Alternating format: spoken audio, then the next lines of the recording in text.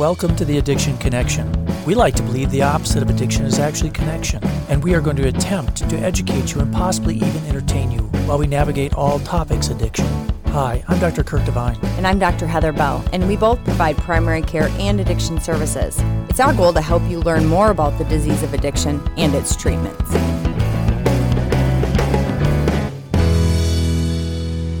Okay, we're just going to start. Apologies again. Last week we didn't post anything. Lots of vacations. Oh my gosh, we actually had vacations. It's amazing. Anyway, so this is episode number 80. Ugh. And you know... Do you know you're closer to 80 than you are like 40? Okay. But you know, I was listening to this other podcast the other day, and... Don't name it. I'm not. But they had to talk about all of their sponsors, and so it went on and on. And I think there'd be a good side to getting a sponsor, because let's say like a snack place was our sponsor, then we'd get like free snacks. Well, too bad you don't drink Diet Mountain Dew anymore. I think the best part is then we could just like hang out. But that's the reason we're never going to have sponsors, is because then you waste time talking about it. It wouldn't be a waste. We're wasting time right now talking about it. But I just sat there listening to the podcast. I'm like, what a waste of time. So anyway, if there's anybody out there who can do sponsorships, I don't know. No. As long as it's not like a drug company or anybody like conflict of interest. But if you're like Skittles, I'd be good with that. Skittles. This is our sponsor, Skittles. So I have a new friend in my world, and he made me try the gummy Skittles, and I was super anti it. And I actually super love them. Really? So when you're listening, you know who you are. Screw you. Just kidding. Okay. Yeah, I've never had those. Let's move on. So we're talking today about an interesting little problem called wooden chest syndrome. Not really a little problem. Not a little problem. I remember Charlie Resnikoff mentioning this once, long time ago, and so I don't remember this at all. And this actually came about because I was doing some other research on the different fentanyl analogs, which you will hear about shortly. They're not even a fentanyl analog. They're totally separate. Okay. Well, clearly I haven't read it yet. So, but that's a mystery. But I was doing some other research and ran across this. We need one of our buttons to do the do. So anyway, I think that So moving on, wooden chest syndrome is something that it's really become a thing, kind of a big question mark too. And I think in my mind, when we look at all the overdoses and how much of these might be wooden chest syndrome, right? And we're talking especially fentanyl. And again, I will be 100,000,000% honest in saying I've never heard of this before. So I think we need to at least, have we done a fentanyl podcast? Maybe we should do a whole fentanyl podcast, and we will in the future. But if we haven't, let's talk about fentanyl. We're going to do a little quick and dirty on fentanyl because I think it's super important prior to going into this wooden chest syndrome topic. We'll just do it then.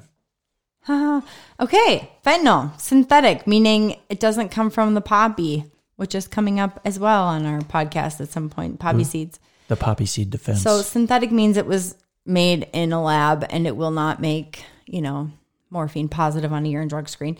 But it is an opioid agonist still with the affinity for the mu-opioid receptor. Yeah, and I think that one of the things that made fentanyl really popular, I think, especially when we look at some of the procedures, it's that rapid onset of action. And the fact that it's really, its analgesic potency is higher than morphine. So it became very popular. It's used in a lot of different procedures. And half-life is similar to morphine, though, interestingly, about 2 to 4 hours. Potency does vary by route of administration, with the greatest potency, as we'd expect, knowing that we're talking about addiction topics, of IV administration. And, of course, the liver's important because that's how it's metabolized. So I think that's just something to put in your back pocket. Make you sound smart if somebody asks the question about that. Fentanyl is metabolized in the liver to an inactive metabolite called norfentanyl. Norfentanyl, that's actually important that it's an inactive, and norfentanyl is something to kind of remember. Hint, hint, it's coming up again. It takes about 2 minutes, also important, takes about 2 minutes to actually break down fentanyl to the norfentanyl. Yeah, and actually in some of the things we'll talk about in a moment, not having norfentanyl in there is kind of a clue. That's why I said hint, hint. Well, I'm just giving a foreshadow. I don't think he ever listens to a thing I say. What'd you say? But I think that, again, used a lot in surgical anesthesia. So it's something that many people deal with all the time. And of course, there's the analogs. I think probably the most most talked about, I think, really has been carfentanil. Yes, because it's used in veterinary things and has obviously caused a significant string of overdoses. It's been a bit. Well, and you can just put all kinds of different words in front of fentanyl, and that's all the analogs. ELF, CAR, REM, SOLF. Yeah, I mean, it's like there's all kinds SOOF, of whatever. A lot of them are veterinary, so, but they find their way into the market. Okay, but what's really, really interesting, and I'm going to mention this only because it's just interesting when you're talking about overdoses, but reason why they like fentanyl versus morphine and when it comes to anesthesia is because it actually has better amnesia, meaning they kind of forget what happened to them, which... I don't even need fentanyl to forget stuff. But I'm just saying. Touche. We can be done talking now. Yeah. No, but I think that's important when you're talking about people who have had overdoses and we talk about it. How does that make you feel that you have this? Do you remember anything that led up to it? I mean, if they had a fentanyl overdose, they legit might not remember. And I think that's going to be important, especially as fentanyl has just become such a obviously badness in our patients. But again, one of the interesting things is the wooden chest syndrome seems to be very unique just to the fentanyl and the fentanyl analogs. Right. So interestingly, with morphine and heroin, you just don't see that. Chest wall rigidity. So what happens? They get laryngospasm, which paroxysmal laryngospasm is when your adductor muscles, basically your vocal cords, I don't care what anybody says, they're not actually called vocal cords. Aren't they vocal folds? I learned that ENT in med school. Anyway, I slept through ENT. Go ahead. When you get the spasm in your vocal cords or folds and you get this chest muscle wall rigidity and you get rigidity of the diaphragm. So all the things you need to be able to breathe, so you can't breathe. And that's a problem. And it's independent of the opioid receptors. Yeah. And the interesting thing is that it can occur at doses of these things like fentanyl and fentanyl analogs at very low doses, although it does seem to be related to how quickly it's given. Right. Which I think is interesting. I mean, it's interesting because we always with opioids think of the respiratory depression, which is the mu-opioid receptor thingies with the opioids in the brain. So fentanyl still has that, but they also it has this, and it happens very quickly. Within about 2 minutes of IV fentanyl, you can get this wooden chest syndrome, this blockage of your, vocal cords and the inability for the diaphragm, which causes you to breathe, to actually breathe. And it lasts a while. Sometimes it can last, 15 minutes. And what in your life lasts 15 minutes? And who can hold their breath that long? Let's go there. Let's High try. mortality. Let's do that. Okay. So in the surgical setting, again, this was made more for anesthesia. So obviously used in surgeries. This can be treated because you're, intubated. So it kind of bypasses that laryngospasm and you're artificially breathing for a person. And so they're okay. But how does it actually happen, Kurt? Oh, well, it's actually a cholinergic issue. And actually a lot of this occurs because you get this activation of the cholinergic, and or the sympathetic innervation of the adductor muscles of those vocal cords. So it's like very quick, high dose, push, and then suddenly this happens. Right. So you get muscle spasms that block off your airway. And obviously in hospitals and in surgeries and all of that, you can give paralytics, which they do. Succinylcholine, for instance, can be used and can relax that. I think the big thing is that, again, this is not related to the respiratory depression. This is completely separate. And I think people need to remember that. Right. Okay, so we're going to back up a little bit.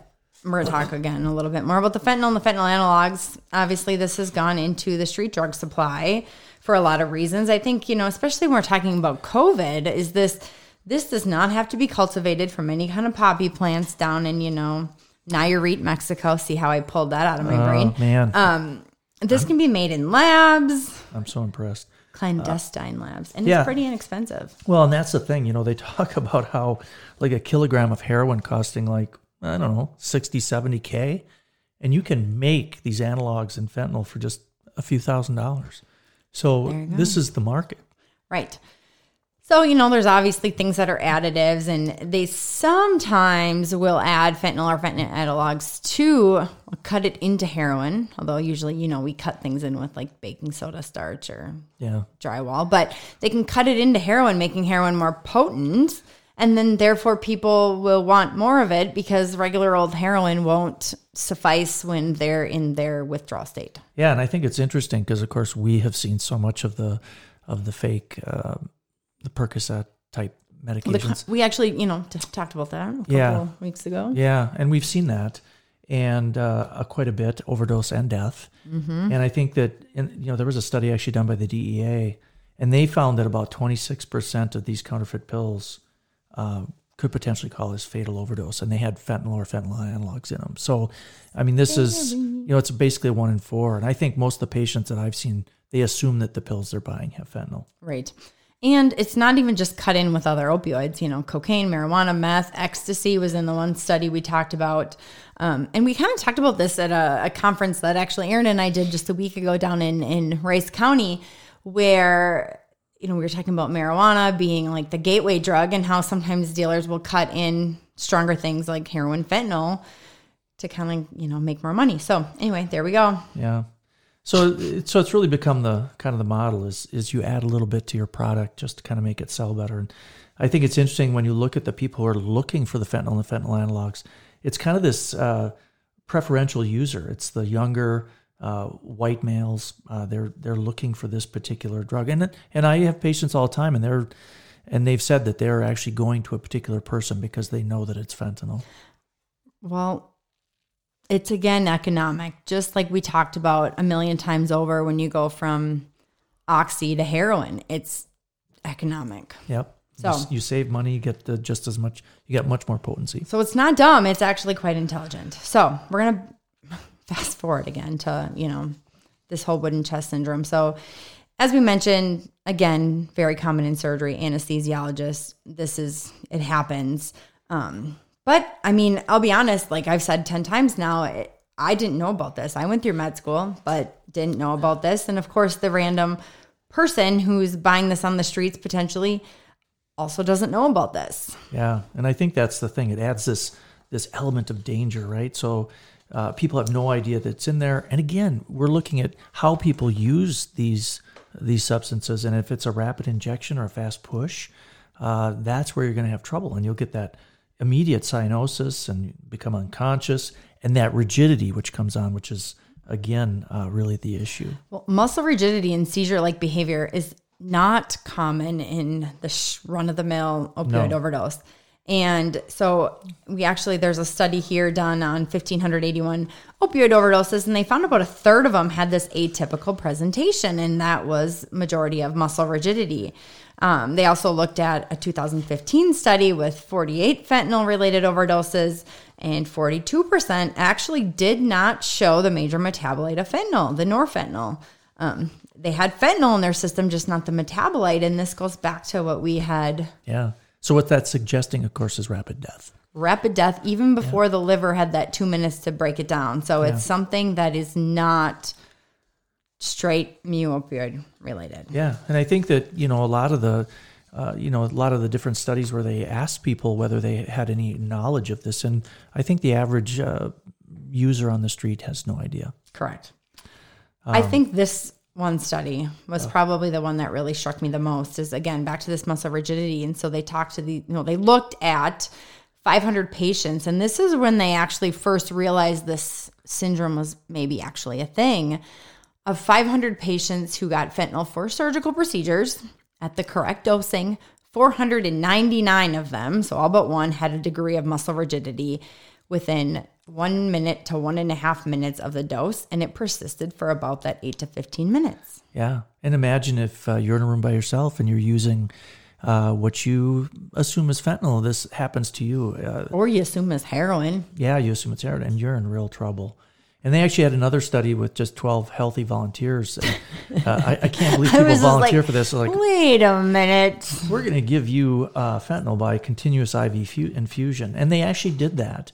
And they found that muscle rigidity occurred in half of these patients of the 12. So really within just 1 to 4 minutes, when they kind of hit that peak plasma concentration, they were having significant issues that lasted almost 20 to 25 minutes. And again, they did not respond to positive pressure ventilation. So they didn't respond to just giving basically resuscitation breaths. You need to do the intubation tube. So this kind of alludes to what's coming up next with naloxone, Narcan, is that even rescue breaths don't help. You need to get past those vocal cords. Yeah. So I think that's really important. And so what about naloxone?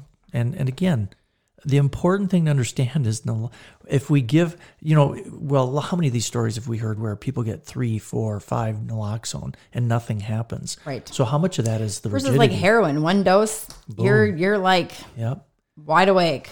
Yeah. And so you wonder how much of this Narcan that's given when there's not a response, how much of that's rigidity? Right. So it's good at reversing the regular old run of the mill, but it's not good with this because it does not have any impact. Naloxone does not have any impact on the cholinergic or the noradrenergic things associated with this wooden chest syndrome. So, and it's all, I'm going to back up. Back up. I was going to jump into this other part because it's super cool about the blood-brain barrier. You can talk about that. But so again, I'm just going to say it one more time.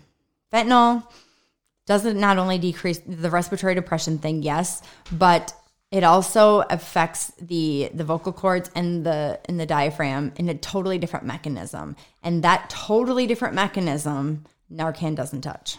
Yeah. I'm not sure where you want me to go here, but I think this blood-brain barrier thing. Oh. Fentanyl and naloxone cross the blood-brain barrier through the same receptors. So different receptors in the morphine. And so we talked about this earlier. Just a little while ago, we did. Not the blood-brain barrier. Not during the podcast. We talked about it, but no one gets to hear it. Oh, no one was listening. We weren't taping.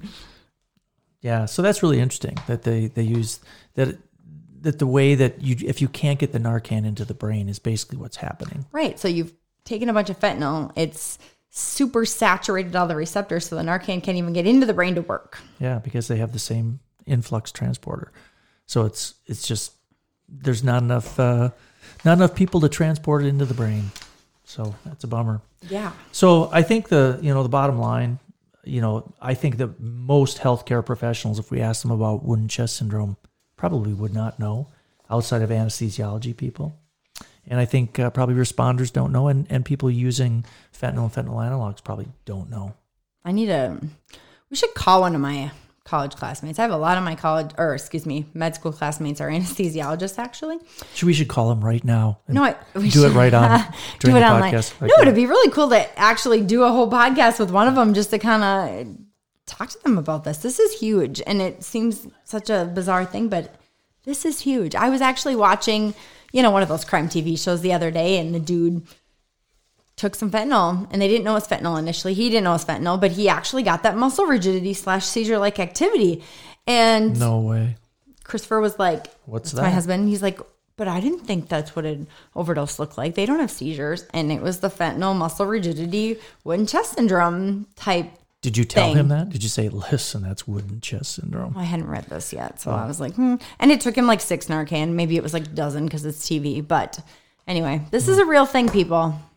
All right. Well, that's an interesting little thing that we kind of went across, and I think it's going to be a fun thing for people to listen to.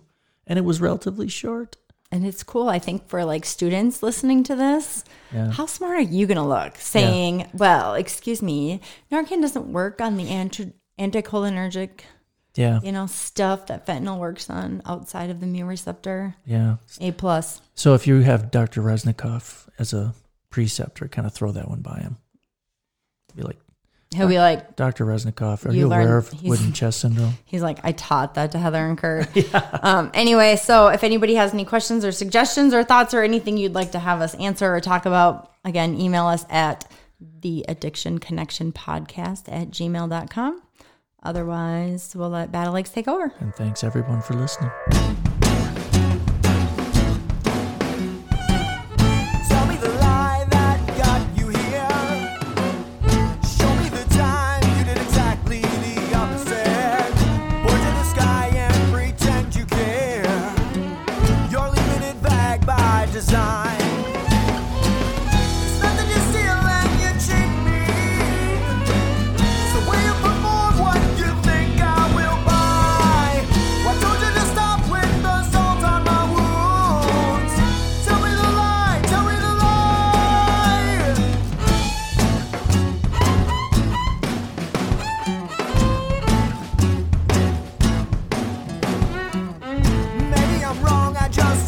understand. Maybe I'm wrong to speak up, but then you go tell me the things I can't say. You can hold me down, but you can't hold my tongue. It's not that you steal and you cheat me. It's the way you perform what you think I will buy. Why don't you just stop with the salt on my wounds? Tell me the lie, tell me the lie, tell me the lie.